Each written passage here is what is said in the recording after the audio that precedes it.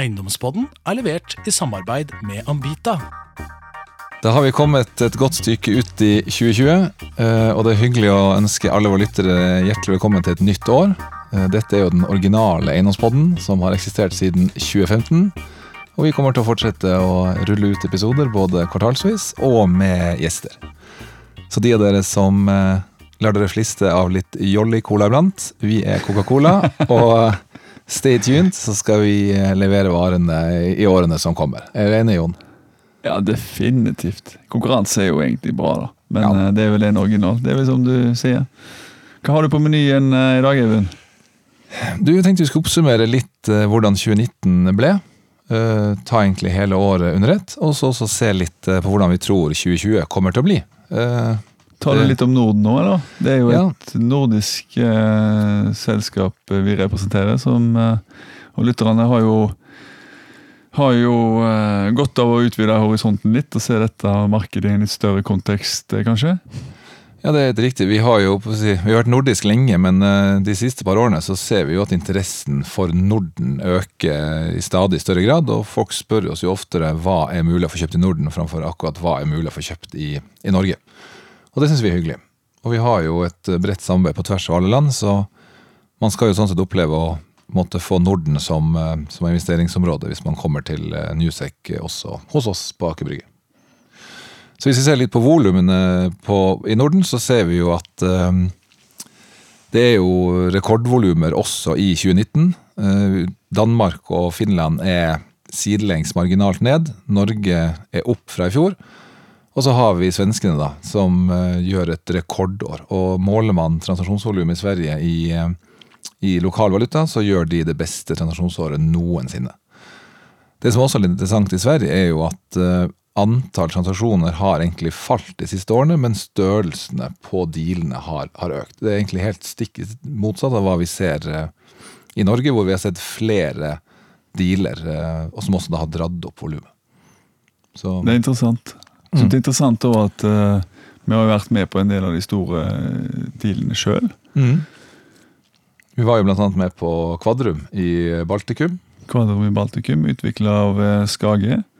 Samarbeidsprosjekt på megler og tjenester gjennom Newsec i Oslo og Newsec i Baltikum. Det vel den dyreste transaksjonen, eller største transaksjonen som noen gang har vært gjennomført? Ja, nesten 1,6 milliarder. Det fantastisk produkt i markedet, og så skjer det noe med det markedet når Deka går inn og gjør en så stor investering der.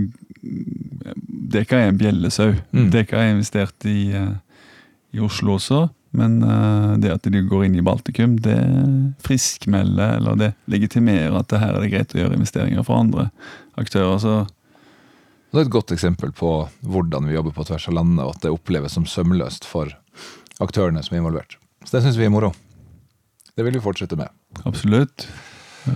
Hvis vi går mer mot Norge og ser på det norske transaksjonsvolumet, så kommer vi altså inn på cirka 100 milliarder for 2019, og da tar vi med oppkjøpet av Hemfosa i de tallene. Så du kan si 90-91 milliarder i tradisjonelt volum, pluss da den selskapstransaksjonen som da gjør at vi oppe i 100. Har du tatt med NRK? NRK ikke med, for det ikke informert om den endelige solgt, eventuelt hva den ble solgt for, så der holder jo visse folk i Newsec-kortene veldig tett i brystet, så jeg venter på en pressemelding i løpet av februar, ikke det? Ja, vi kommer nå ganske umiddelbart.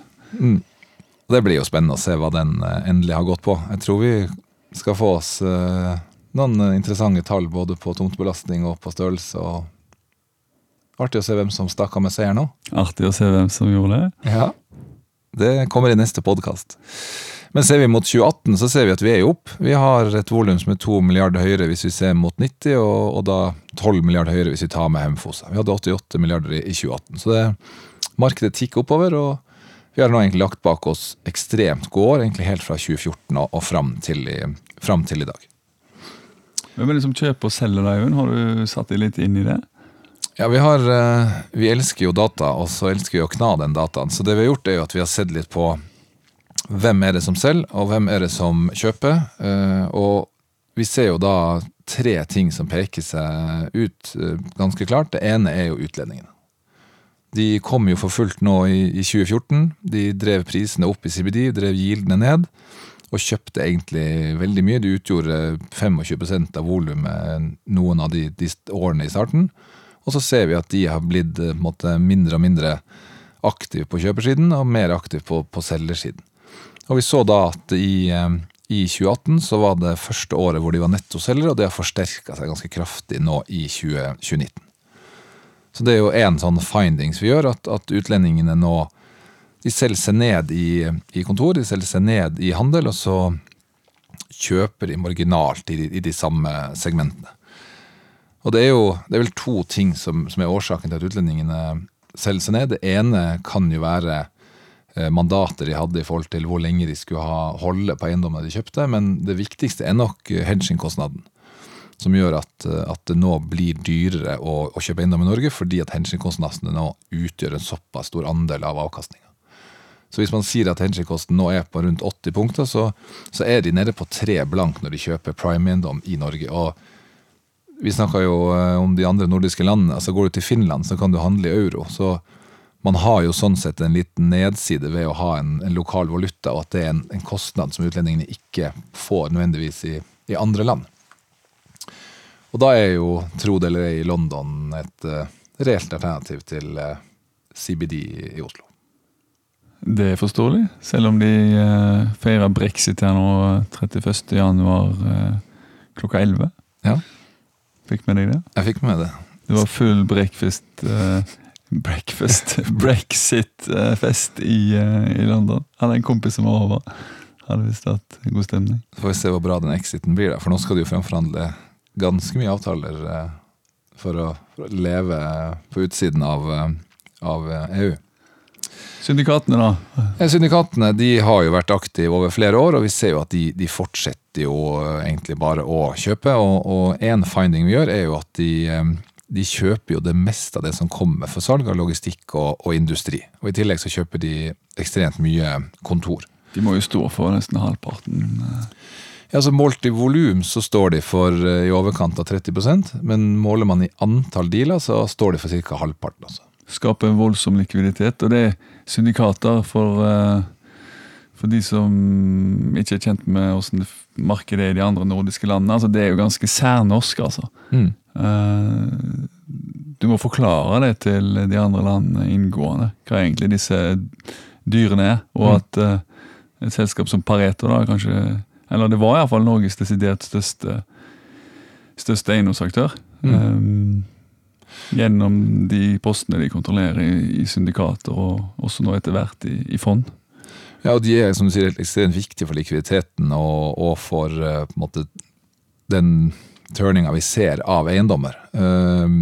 Og de har jo vært aktive sånn fra 2014 og frem til i dag, og vi ser at 2019 var på nivå med 18, men litt lavere enn 17. Men man må også huske at de fikk denne AIF-loven i fanget i Q3 i fjor.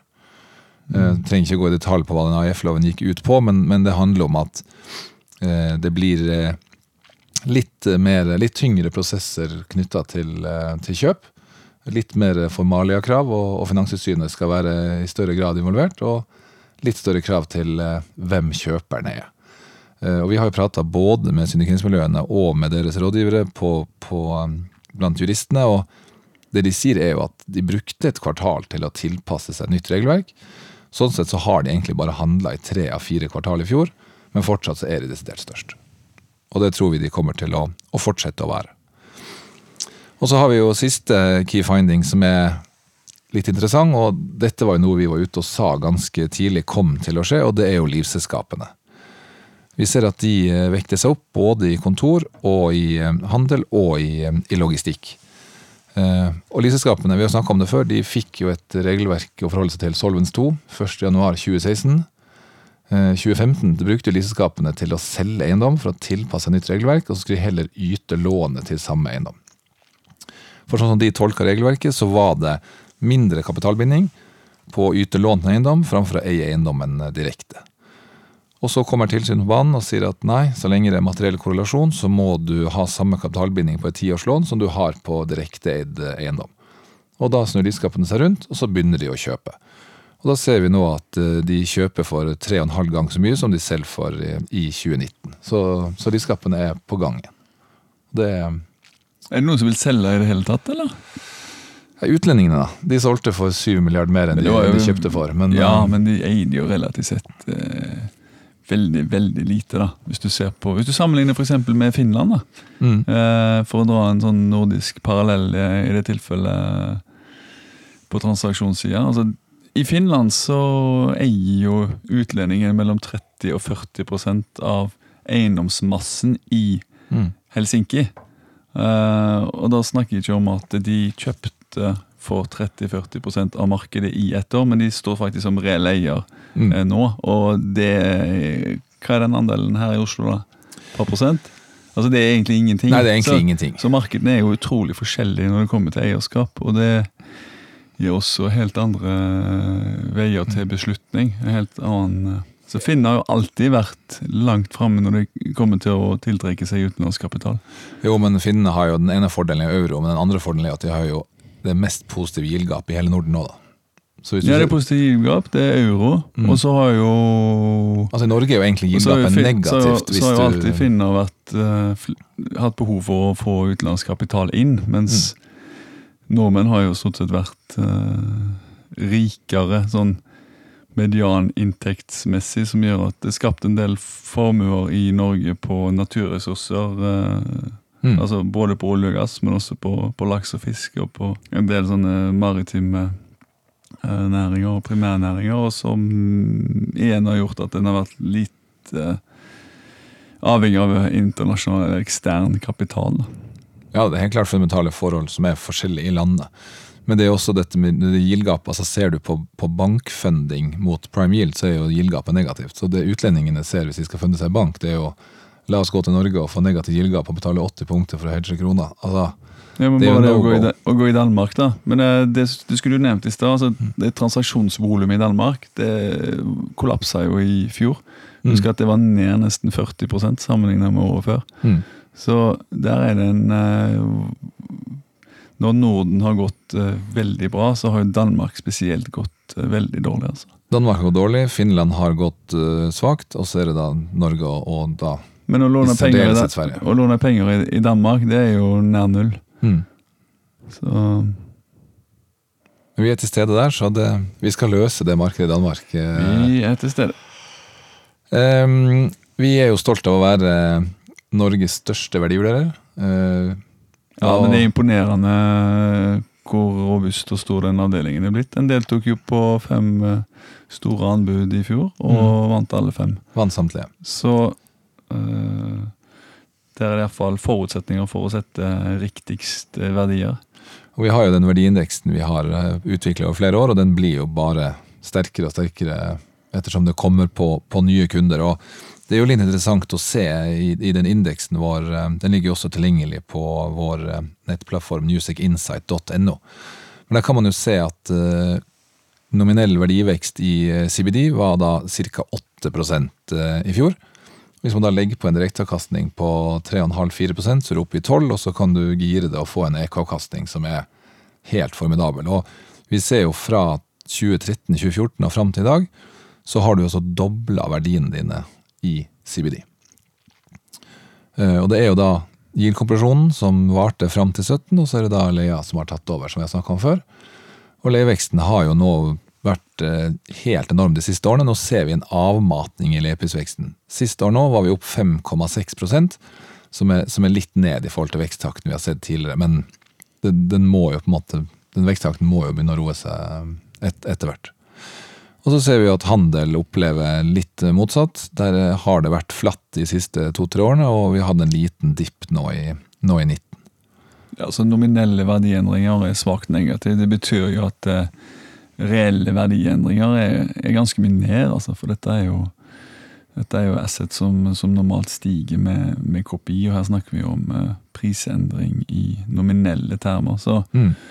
Rett sett så skriver vi jo de verdiene ned, ifølge liksom, vi har gjort ganske mye handel med på transaksjon, og for et år tilbake så snakket vi om at det var vanskelig for kjøper og selger å finne hverandre. Nå synes jeg ikke det er tilfellet i like stor grad. Men det er vel fordi en reprising?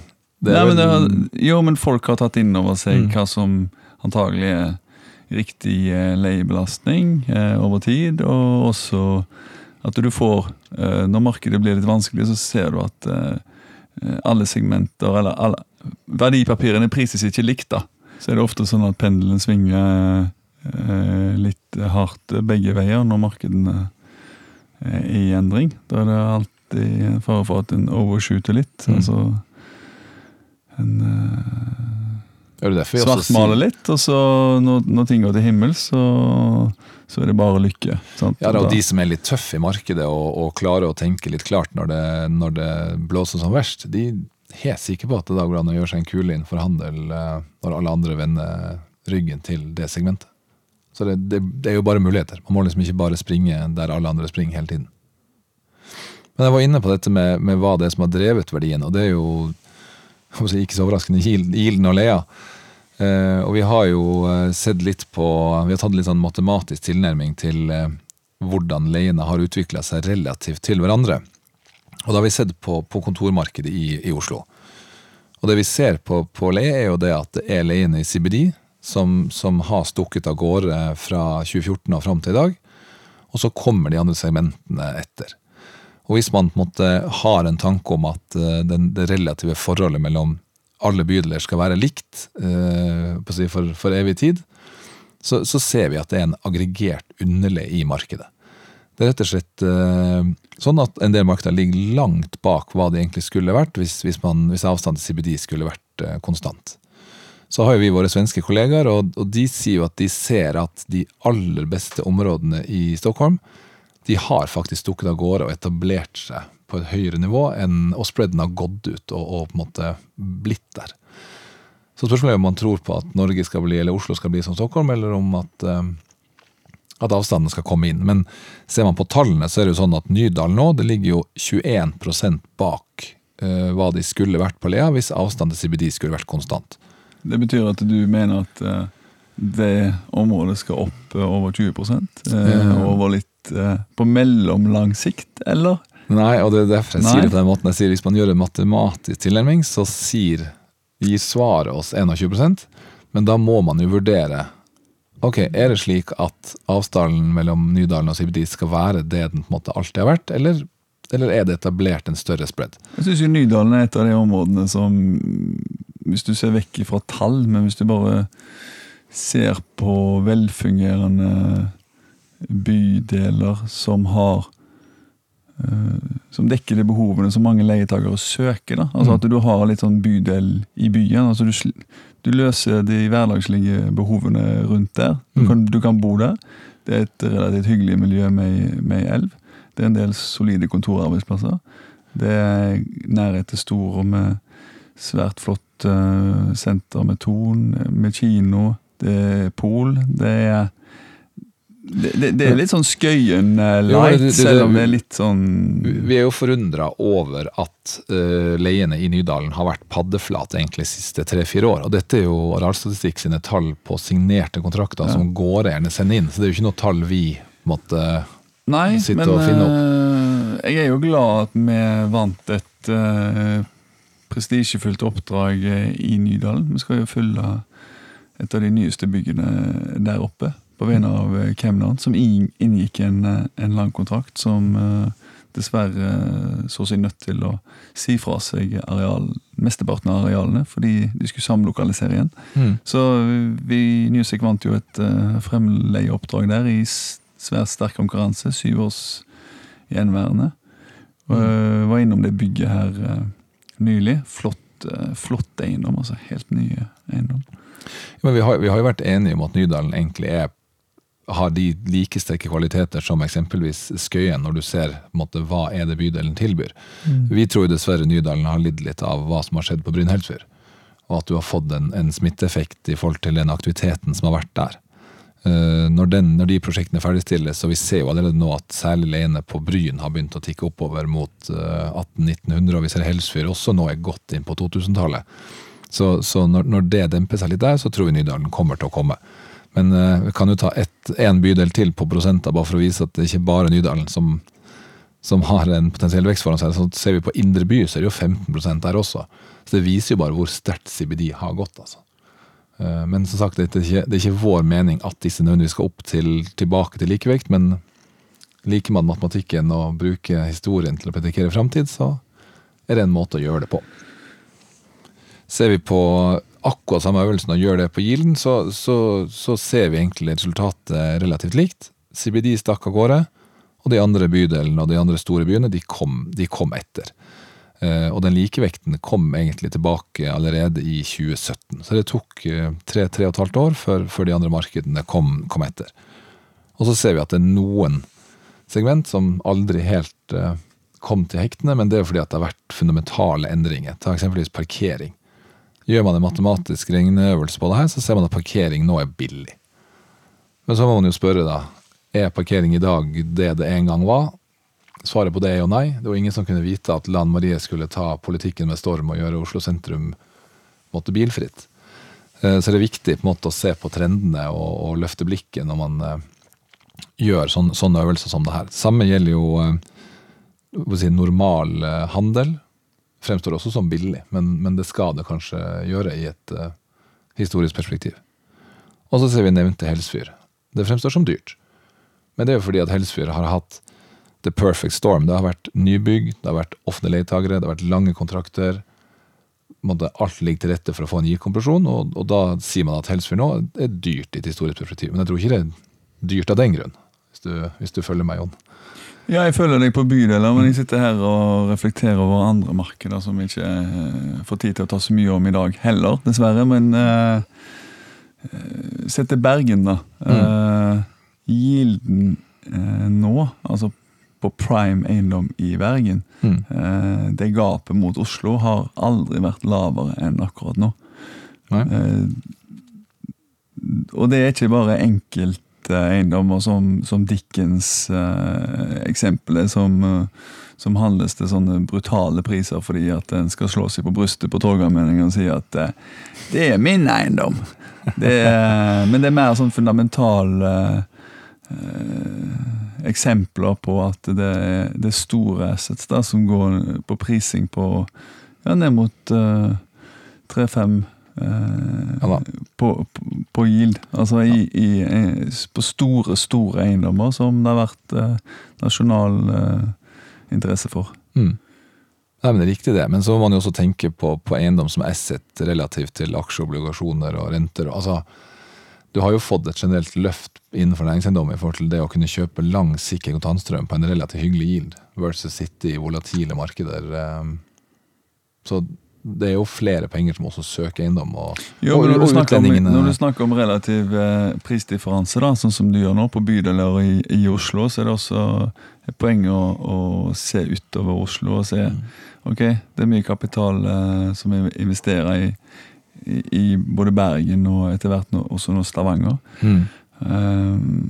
Og da ser jeg jo at det fremstår dyrt på enkeltbygg i Bergen for eksempel. I Stavanger derimot så fremstår det jo forsiktig. Altså, der burde det vært flere aktører som var nasjonale, som gikk inn og tok et Jo, men vi har vel troa på at det også kommer til å skje. Altså, nå har jo Stavanger vært skikkelig ned i kjelleren da. Jo, men det er litt sånn som når du leser om handel i aviser da, så sier du at nei, vi kan ikke kjøpe handel, sant? Det er litt sånn du leser om Stavanger. Nei, du kan ikke kjøpe Stavanger. Det er litt det der, nei, jeg kjøper ikke der, det ser litt dumt ut. Jeg kjøper et annet marked, og gjør ingenting feil.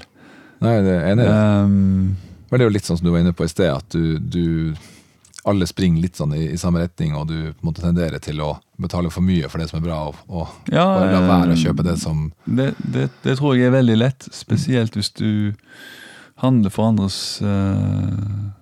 penger også, fordi da må du stå til ansvar for noen andre, og da er det Hvis lett det å går bare gærent, så- sørge for at de ikke gjør noe feil, I Ja. stedet for å gjøre de der fantastiske skupene.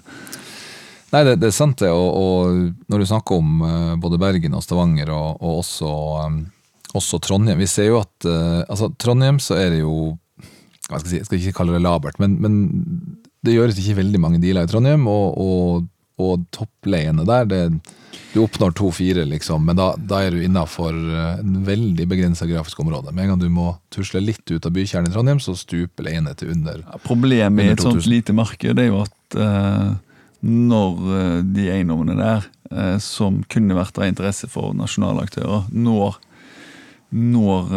investorene I Oslo, så sitter de med følelse av at det har vært innom de store lokalt, og hvis ikke det napper der, så prøver en på noe annet. Men sånn er det jo. Det er jo en fordel å være stor I et relativt lite marked. Du har kontroll. Jo da, og det er vel den følelsen man får, som du sier. Hvis plutselig en eiendom tyter ut av en by, så er det ikke førstemann som har fått noe. Nei, du er nok ikke det. Men så ser vi ser jo leiene I Stavanger, særlig I sentrum, går jo sterkt, og vi hadde jo Base Property her I studio for et par måneder siden, og når de snakker om intensjonsavtale på godt inn på 3-tallet, vi jo, fortsatt... men jeg har sett flere eksempler på leienivåer nå nær 3.500, altså.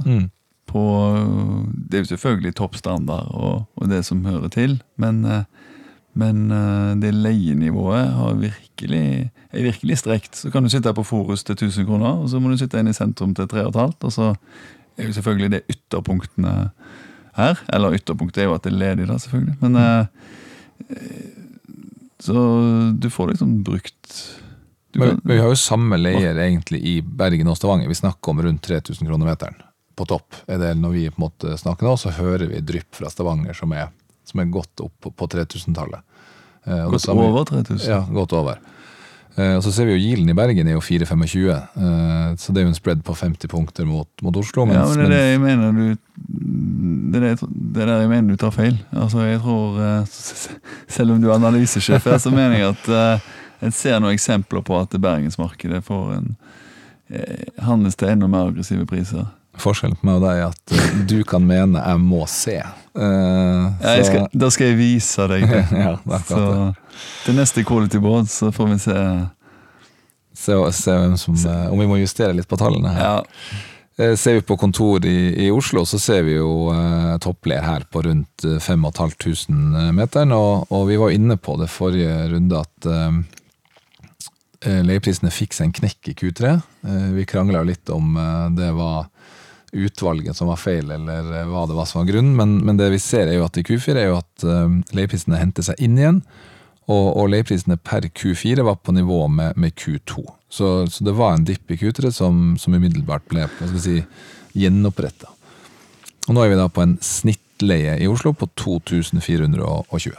Synes det litt kjipt at vi skal ut nå og se på en eventuell reforhandling, en eventuell flytting I det markedet nå. Så det at næringsmeglerne, når de ikke skal ha lokaler til seg selv, de vel ikke akkurat flinkere enn andre til å hverken time markedet eller å kjøre prosesser rundt det, eller Eivind? Nei, det ganske dyrt å gå ut og leie lokaler noen dagen. Jeg sa det jo sist, men siden 2010 og frem til I dag, så det 50% opp på leia. Så og for oss det fra 2012, så det er spennende å se hva vi signerer på når Newsec skal fornye kontrakten sin, eller flytte på seg. Vi får bare sitte trangere. Vi sitter oppe på hverandre. Ja. Men trenden innen kontor, det vært inne på, leieprisvekst, og et rentepress som gjør at yielden egentlig holder seg stabil. Det også interessant å se utviklingen I kontor I et historisk perspektiv. Vi ser jo nå at kontorplassene blir mer og mer tilpasset disse millennials som født på 80- og 90-tallet. De spør jo oftere hva kan vi gjøre for dere enn hva kan dere gjøre for oss, og de krever fleksibilitet og work balance og konsiertjenester, sykkelservice og skjorterens. Så kontor jo I en rivende utvikling, og det ser jo vi også I forhold til hvilken ønsker vi har nå når vi skal ut I forhold til hva vi hadde tilbake i 2012. Så det kanskje ikke like stor endring som vi ser innenfor handel, men det klart det skjer store ting på kontorfronten og hvordan man skal ha det. Hvis vi går til handel, så bruker jeg å si at generelt for segmentene så skal det skje mer de neste 10 år enn de foregående 100, men for handel så det vel fort de foregående 1000. Altså. Her kommer det til å skje veldig mye. Vi har jo nå en prime yield på 4 blank på handel. Vi 25 punkter over kontor. Vi lå lenge likt på yielden der, men vi tok den opp nå for et halvt år siden. Og vi ser at toppleiene ned. Man får ikke glatt 25 000 kroner for de beste hjørnene på Karl Johan lenger. Nå man nærmere 15. Og vi har hørt folk som har fått langt lavere leie enn det også i det området. Og vi var inne på dette med at investorene har vært skeptisk til sement til en viss grad. Men vi ser at det løsner litt. Fremover så tror jo vi at den endringen vi ser på handel, sånn kort oppsummert, jo at man har tidligere snakket om Boppis og Boris. Det tror jeg ikke du heller vet hva Jon. Men nå det rett og slett 2 nye ting som gjelder. Det digifysisk og new retail. Det liksom de nye buzzwordene innen handel. Og det som litt kult nå, det det at all handel blir online. Så det det viktigste. For når du går på Netion og handler på Zalando, så vet de hvem du de vet alderen din, de vet hvilke klær du har kjøpt før, de vet egentlig alt de trenger å vite for å kunne tilby deg nye klær og gi deg en optimal kundeopplevelse. Det som interessant nå, det at butikkene blir online, så når du går inn i en butikk nå, så registreres du via telefonen din, så ved å gå inn på en butikk, for å si det enkelt, når du går inn i butikken nå, så går du egentlig inn på internett. De vet hvem du når du kommer i butikken, du går i et digitalt prøverom, du står og prøver genser og bukser på en digital skjerm, du tar det aldri fysisk på deg, du handler det du trenger, og så forlater du butikken. Og da betaler du sånn som du gjør på Uber, det bare trekkes rett av telefonen din, og da har de begynt å pakke varene dine, og de ligger på døra i løpet av 3 timer. Det høres jo jæklig smart ut da. Ja, så skal du på en måte lykkes nå, så må du ha... Men har du prøvd den appen som liksom, eller ungene mine har vist meg den appen, der du liksom kan se hvordan du ser ut når du blir gammel, Ja. eller hvordan du så ut når du var baby. Det litt sånn... Ja, men Er det litt sånn du gjør med klær nå? Du sitter hjemme, og så swiper du forbi, og så ser du hvordan du ser ut i den skjorta, eller? Helt riktig. Det det som skjer? Så jeg slipper å gå noen plass? Du slipper å gå noen plass, men hvis du går noen plass, så kan du stå og swipe sånn i prøverommet i butikken i stedet for. Så skal man lykkes innenfor handel nå, så må du lage en sømløs opplevelse for kunden. Du må få gode logistikkløsninger på plass, og i tillegg så må det da være en interessant og morsom kundeopplevelse for å på en måte orke å gå ut av sofaen. Nei, men det blir interessant å følge handel fremover. De må gjøre noen ting, og jeg tror at veldig mange på rett spor, men sant... Men Gressvik-konkursen da? Altså, du kan ikke ha en podcast her uten å snakke om Gressvik. Nei, og det jo sånne ting. Jeg snakket med en del aksjeanalytikere som måtte følge mange av de store sportskjedene. Gressvik nå gikk konksere sang etter med en gjeld på over milliarden, var det ikke det? Ta XXL, skal ikke vi snakke opp eller ned aksjene, men jeg snakket med en... Det tror jeg ikke det noen som hører på. Er det børsensitivt, det vi sier her nå? Ja, veldig. Ja. Nei, men ta XXL for eksempel da. Altså, de har et varelager som så vanvittig stort, og de klarer ikke å bli kvitt det. Og han analytikeren jeg snakker med, han sier, jo, men mange par ski har det da. Ja, ok, jeg har 1 eller 2 par langrennsski. Han bare greit, men hvis du får det langrennsparet nå på 90% avslag, vil du ha det? Jeg bare, nei, han bare, nettopp. Så liksom, de blir ikke kvitt lagerne, uansett om de gir de fra seg. Og det bare hoper seg opp. Og det det som problemet nå. Altså, nå begynte jo salget før jul. Ja, det kom jo 1 centimeter snø her for noen dager siden. Det ikke nok. Nei, men så de har jo en kjempeutfordring med at det en opphopning av varelager, og at de må pumpe ut varene, og de tjener ikke penger, og de driver ineffektivt. Så... Jo, men du har nok ski, det jo egentlig det du sier. Det jo ikke mange nok som jobber i kassen som slår på det kassaapparatet. Altså, du har jo de skiene, du trenger ikke 2 par til. Nei. Som du sa i sted, man har jo nok. Men for å avslutte den der hvorfor online, som jeg synes er veldig interessant, det jo det at i dag når du går i butikken, så det ingen som vet hvem du Nei. Da kommer en dame bort og så sier hun, hei, hva ser du etter? Hva trenger du? Hei, hjelper deg. Ja, og tenk deg om 10 år, tror du da du går Det kommer inn ingen bort til meg, de sitter og ser på telefonen sin. Det er det de egentlig gjør. Ja, egentlig gjør. Men sant, poenget er at det er jo helt åpenbart at når du går inn i en butikk, så skal de vite umiddelbart hvilke behov du måtte ha som kunde i den butikken. Så det å gå og plukke varer selv om 10 år, det tror jeg aldri kommer til å skje. Men så online og offline smelter sammen. Okay. Kundeopplevelsen blir viktig for fremtiden. Ja. Så kan vi gå til logistikk. Ja. Og det som er fint med logistikk er jo det at nettopp de løsningene som handel må få på plass, handler om gode logistikkløsninger. Så logistikk har jo gått som en kule de siste par årene, og vi ser jo ingen grunn til at logistikk skal dabbe av. Det er et ekstremt behov for god logistikk for å kunne ivareta den kundeopplevelsen som også kommer fra retail-siden. Og vi har jo diskutert litt logistikk både i Norge, og vi har sett litt globalt, og vi har sett på investorene. Og så er det mange som snakker nå om at logistikk blir mer og mer automatisert, men har sett litt på en måte globalt og snakket med de største på en måte, internasjonale aktørene, og det er jo et faktum nå at 80% av alle lager i dag fortsatt er 100% manuell. Så det er jo så ineffektivt det som foregår på de logistikkhubene fortsatt. Så her har de jo masse de kan ta tak i. De kan eksempelvis begynne med dronelevering. Det har vært mye snakk om. Da kan du egentlig...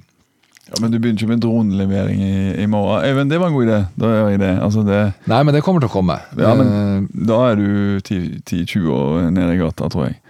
Jo, men da er det drone, det kommer til å komme. Og så har du jo big data, blir viktig. Det handler om at man... finne ut hvordan varen er sendt optimalt, hvor lang tid det tok for at mottaker fikk varen, og om varen var like hel når de tok den imot. Så det å gjøre risikovurderinger på big data for å se på hva er optimal forsendelse, det er noe som blir viktig fremover. Og til slutt så er det dette med 3D-printing. Og du kommer ikke til å tro på det her heller, men om ikke mange år så vil disse logistikklagerne være fylt med råvarer og ikke ferdige produkter. Og så står det 3D-printere der, og når du da bestiller deg høreapparat om 20 år, så printer de det høreapparatet på lageret. Høreapparat? Hvorfor kom du på det? Nei, for det er noe som er lett å bruke 3D-printer til. Okay. Det var ikke fordi du så på meg og tenkte... Nei, det er en ting som er lett å bruke 3D-printer til. Da. Fordi vi har jo noen utfordringer med 3D-printer, det har de, men det hadde jeg ikke tenkt å si. Men og drar man det ekstra langt, så skal du ha en 3D-printer hjemme, og så får du råvaren levert på døra, og så printer du skal ha selv. Så logistikk, der kommer det til å skje vanvittig mye, og det som også er interessant med logistikk er jo at det har jo vært en asset og et sement nå som har vokst frem veldig kraftig. Man snakker om at de beste områdene er opp mot Gardermoen, ned mot Vestby og ut mot Liertoppen.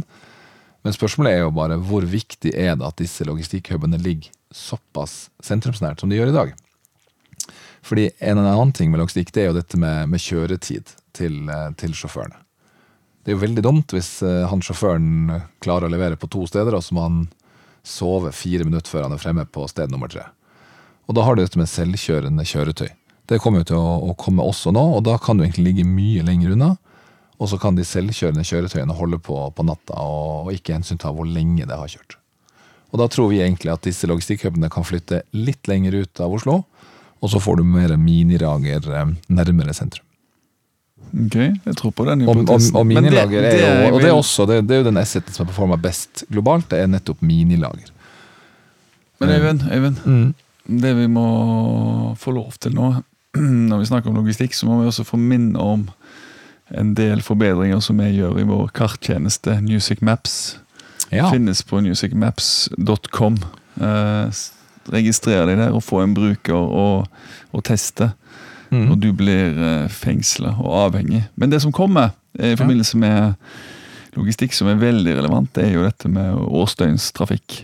Ja. Der har vi jo på plass løsninger som har lovt en stund, men som har vist seg ganske komplisert å implementere, men som nå er den på plass. Er på plass. Og da vil jo nettopp få et veldig godt beslutningsgrunnlag for å se hvor det lønner seg å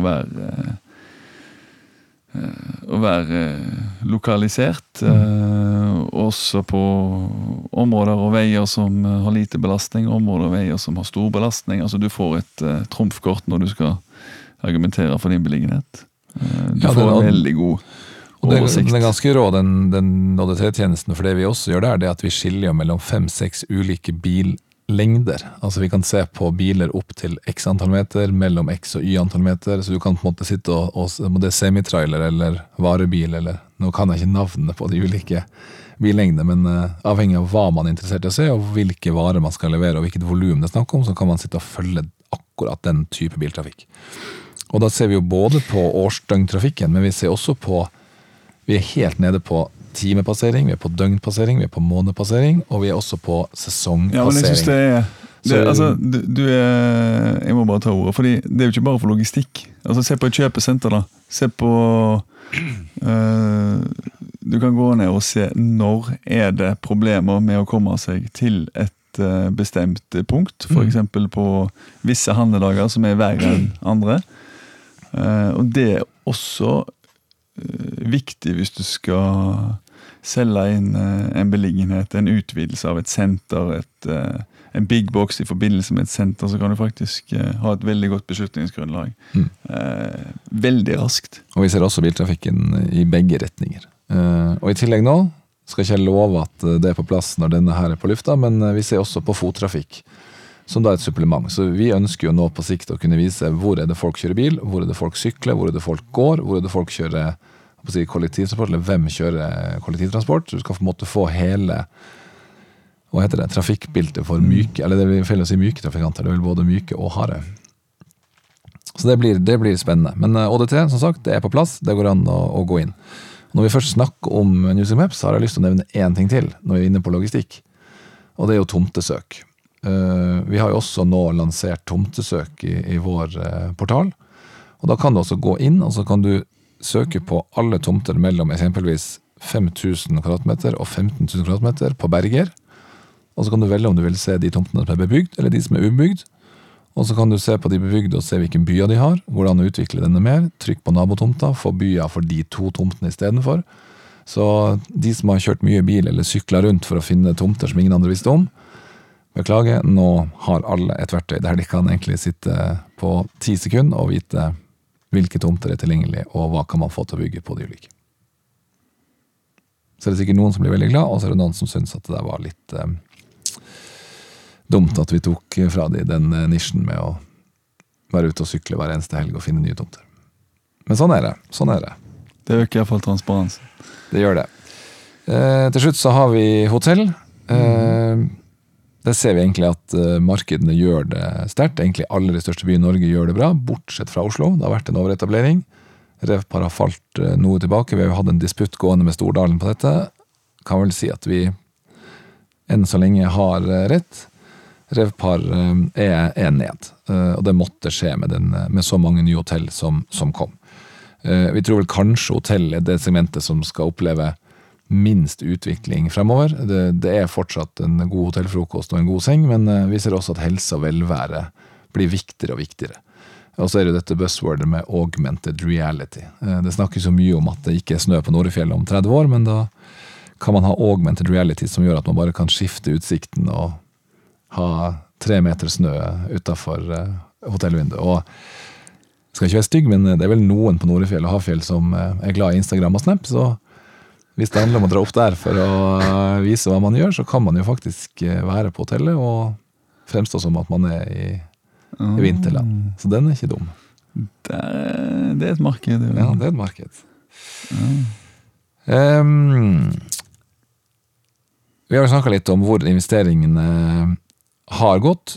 Hvis vi bryter ned på segment, så var vi inne på at logistikk og handel egentlig har byttet litt plass nå de siste 2 årene.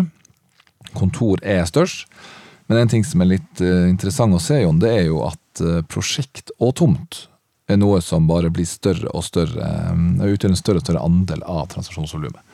Og det tror vi nettopp er den transformasjonen vi ser i markedet. Vi ser økt konverteringstakt på bygg, og da er det mye som defineres som prosjekt og tomt. Og da legger ikke vi oss nødvendigvis opp i hva disse prosjektene og tomtene skal bli til, men vi ser at det er en så massiv konvertering at det blir et prosjekt. Og den tror vi også bare kommer til å bli større med årene som kommer. Og så er det jo et segment som har pekt seg ut i de siste 2-3 årene, hvis vi kan si det, og kanskje ekstra sterkt i 19, det er jo samfunnsbygg. Vi har jo SBB, vi har Hemfosa, nå har jo faktisk SBB kjøpt Hemfosa, men det er jo de aktørene som søker egentlig bygg, der leiekontraktene er finansiert over skatteseddel. Ja, det er kanskje de mest kjente, men det har jo andre strukturer, det har jo offentlig eiendom, sånn som Pareto står bak. Et svært eiendomsform blitt. Så, og vi har jo hatt aktører på døra nå, vi har gjort analyser for Paradis som handler om alt fra å kjøpe enkeltrom til å sette opp fond som skal ha da denne samfunnsbyggstempelet på seg. Og det tror vi kommer til å øke i enda større grad. Og mange spør oss jo hva på en måte en samfunnsbygg? Jo, det er finansiert over skatteseddelen, og det er en slags paraply som favner mange segment. En ting som man ofte tenker på, det er jo helse- og eldreomsorgen.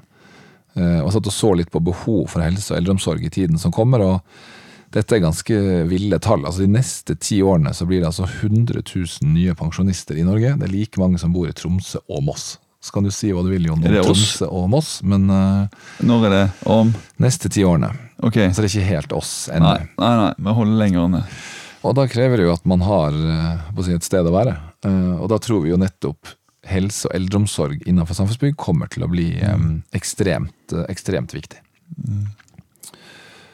Så hvis vi skal driste oss til å se litt i krystallkula og se liksom, ja, vi har de tradisjonelle segmentene som kontor, handel, logistikk og også samfunnsbygg, så ser jo vi at vi tror på en sammenslåing av handel og logistikk. Vi tror de kommer til å på en måte gå mer i hverandre. Skal du drive god handel, så må du ha logistikk på plass, og logistikken vil være avhengig av handel. Vi ser samfunnsbygg vokse fram. Det er noen reguleringsmessige utfordringer knyttet til akkurat den sammensveisingen, men ja, dristig spådom. Jeg tror du er inne på noe. Og så ser vi også, altså i det miljøaspektet som kommer, så tror vi at grønne investeringer kommer til å komme sterkere. Vi har jo sett blant annet oljefondet, som nå har allokert ca. 120 milliarder kroner til nettopp slik type investeringer, infrastruktur, miljø. Og hvis man regner det i prosent av eiendomsporteføljen, så skal det utgjøre ca. 20%. Og vi har jo også da sånn som Prologdrix, som er verdens største aktør innenfor lagerlogistikk. De fikk jo et lån på $1,4 milliarder av den amerikanske stat på å investere 750 solcellepaneler på takene i 28 stater. Og da får du sånne biprodukter der de skal benytte seg av strømmen selv, men de kan også selge strømmen videre. Og dette skjer faktisk i USA? Dette skjer i USA. Og hvem finansierer det? Det var staten som ga lånegaranti på 1,4 milliarder. Jo, men det er ganske interessant at en gjør det i USA, Even. Jeg synes en fremstiller USA som en aktør som ikke er klimaversting. Det må jo være Kina, men at en ikke bryr seg i hvert fall. Nei, men de er relativt langt fremme, faktisk. Så jeg tror ikke vi bare skal slå oss på brystet her i Norge, for det om solcellepanel kanskje ikke er like lønnsomt i Oslo som i California. Men vi ser jo nettopp at sånne type produkt som solcelle, du kan dra det så langt som å si vindmølle, avfallshåndtering, altså sånne miljøvennlige produkter tror vi kommer til å bli biprodukter som gårdeiere må ta inn over seg. Så skal man ikke være naiv og si at alle som kjøper næringseiendom i Norge i dag skal begynne å investere i infrastruktur, for det er en helt annen ballgame, og du må ha en helt annen struktur og andre mennesker på plass, men det du skal være klar over, tror jeg, er at det er en enorm megatrend her nå. Den har holdt på ganske lenge, men den ble vel ytterligere aktualisert med en svensk jente som har fått mye oppmerksomhet, som skal redde verden. Og du bare ser hvor store konsekvenser sånne opprop for da. Vi hadde vårt eget Melan her, og så har du en Greta. Altså, det å sitte med, hvis du sitter overfor en investering da, i et kontorbygg, og velger å ikke kjøre en miljøsertifisering, så spiller du alvorlig høyt. Og så kan du godt si at det regnestykket der kanskje det fortsatt er ulønnsomt, men den risikoen du gjør med å ikke miljøklassifisere bygget ditt på en BREEAM Excellent, vil jeg si. Det et høyt spill. Ja, det høyt spill, og vi ser jo sånn som i New York nå. Og det rett og slett bare for jeg har sagt det før her, vi har holdt på i podcast siden 2015. Ja. Men sant, vi har sagt det mange ganger her før, og altså det at ikke myndighetene setter større krav, det jo egentlig bare fake. Ja, det altså de har gjort det. I New York har de gjort det nå. Da har de satt krav til på en måte, det miljømessige fotavtrykket et bygg kan ha. Og det vi hører fra investoren over der, det jo nettopp det at det satt en deadline at alle bygg skal være innenfor en viss miljøstandard, innenfor en viss tid. Jo, men alle kommunale og statlige aktører skal sitte i miljøsertifiserte bygg. Det bare til å gjøre det, herregud. Jo, og det det som må gjøres, for at vi ser da den prisdifferensieringen i New York helt enorm. Og de byggene som nå ser ut som at de ikke rekker det i tide, de blir også dumpet på pris. Så som du sier, Jon, altså, det må komme et krav, enten at stat og offentlige myndigheter skal sitte i skikkelig bygg, eller at det jo det letteste, det jo da det svir på pengepungen. Det jo da det skjer ting. Ja, det helt klart, så det kommer til å komme, og et måte... Eller så kan du jo gjøre sånn som eller kan du sette krav til at du skal være klimanøytrale bygg, og så regner du ut hvor mye negativt klimaregnskap du har, og så må du betale deretter. Og kjøpe kvoter da. Jo, men altså, vår erfaring at det jo noe nå aktøren etterspør. Når vi vant anbud om verdivurdering for storbrann, så måtte Newsec AS vise et klimaregnskap. Det hadde vi i orden. I den forstand vi hadde et klimaregnskap. Klimaregnskapet viste at vi var ikke klimanøytrale. Kravet fra leverandøren var at den skulle være klimanøytral. Og da gikk vi inn og kjøpte kvoter til avlat for å bli da klimanøytrale. Kanskje det eneste måten vi kunne bli klimanøytrale på. Det vet jeg ikke, men når selskapet vårt gjør det, så sier de jo litt av de kravene en aktør stiller. Ja, men jeg tror også at hvis man sitter og lurer på om det lurt å på en måte ta de miljømessige grepene, så det jo litt sånn at man bare egentlig bør ta de når anledningen byr seg, for at det kommer til å komme noen overordnede krav om det, og det kan bli veldig dyrt å gjøre det når du må. Da det bedre bare å gjøre det på en måte når man kan. Altså. Det eneste som irriterer meg med den prosessen der vi kjøpte klimakvoter, var at ikke vi var klimanøytrale i forkant. Det egentlig det mest irriterende. Ja, så spørs det om, det jo litt sånn politisk debatt rundt, skal man være klimanøytral i seg selv, eller skal man kunne kjøpe seg klimanøytral? Og det også en debatt som går på nasjonalt nivå. For det ingen tvil om at i stedet for at lille Norge skal ta grep om å bli mer klimanøytral, så kan man egentlig kjøpe klimakvoter og sørge for at andre land hvor det står verre til, kan redusere ditto mer. Men nå er vi over i et spor som dataene ikke like presise som tidligere. Nei. Men kanskje diskusjonen mye viktigere enn det vi holder på med. Jo, men de trendene de så sterke, og de så ekstreme, og man ser i hvilken retning det går. Og hvis man skal gå tilbake til aksjemarkedet, så kan man jo se på Tesla da. Ser du med de fundamentale tallene hos Tesla, så forstår man ikke hvorfor den aksjen går sånn som den gjør. Men når man ser hvilken megatrend Tesla på en måte en del av, så det på en måte, folk ser litt forbi regnskapet og tenker at Tesla på en måte i retning av noe som på en måte stemmer veldig godt overens som dit verden skal, mens da kanskje andre selskaper som har bedre regnskap ikke på en måte i det lange bildet på vei dit. Og det hører jeg mange aksjeanalytikere sier at det gjelder å på en måte ri megatrendene, for da det tungt å slåss mot megatrender. Ja, det helt umulig. Men i alle fall for en eiendomsbesitter og en investor så det, må i alle fall ta inn over seg disse trendene som en midt oppi, og som kommer, og som forsterkes, og så det med dagens kommunikasjonsplattformer, der alle har plutselig en mulighet til å være en stor stemme, og påvirke, så kan ting snu fort. Det vel de siste års vi har en del eksempler på i de siste årene. Og angående trender så har jo vi tenkt å ha noen gjester også i år, og da det jo naturlig å tenke på Henrik Taubøl som en ung, fremadstormende aktør som har disse trendene egentlig veldig tett på pulsen. Så han skal det bli interessant å prate med i løpet av året, og forhåpentligvis så fort som mulig. Hvis jeg skal oppsummere en litt sånn podcast som har vært innom det meste, og kanskje ikke hatt den beste røde tråden, men vi har vært innom I dag heller. Men det jo makrobildet, ser bra ut. Norsk økonomi, det dabber litt av, men det fortsatt OK tall. Vi flater ut på gode nivåer. Vi ser en leivekst som fortsatt der, men veksten noe lavere enn det vi har sett. Vi tror på mellom 5-10% vekst innenfor leiene, sær i Stor-Oslo. Gilden tror vi skal holde seg flat. Så volum, så snakker vi om rundt 95-100 milliarder på volum, så vi tenker egentlig å tangere fjoråret. Så jeg skal ikke si at 2020 ser ut til å bli et kjedelig år, men jeg tror det et år som skal gå som normalt.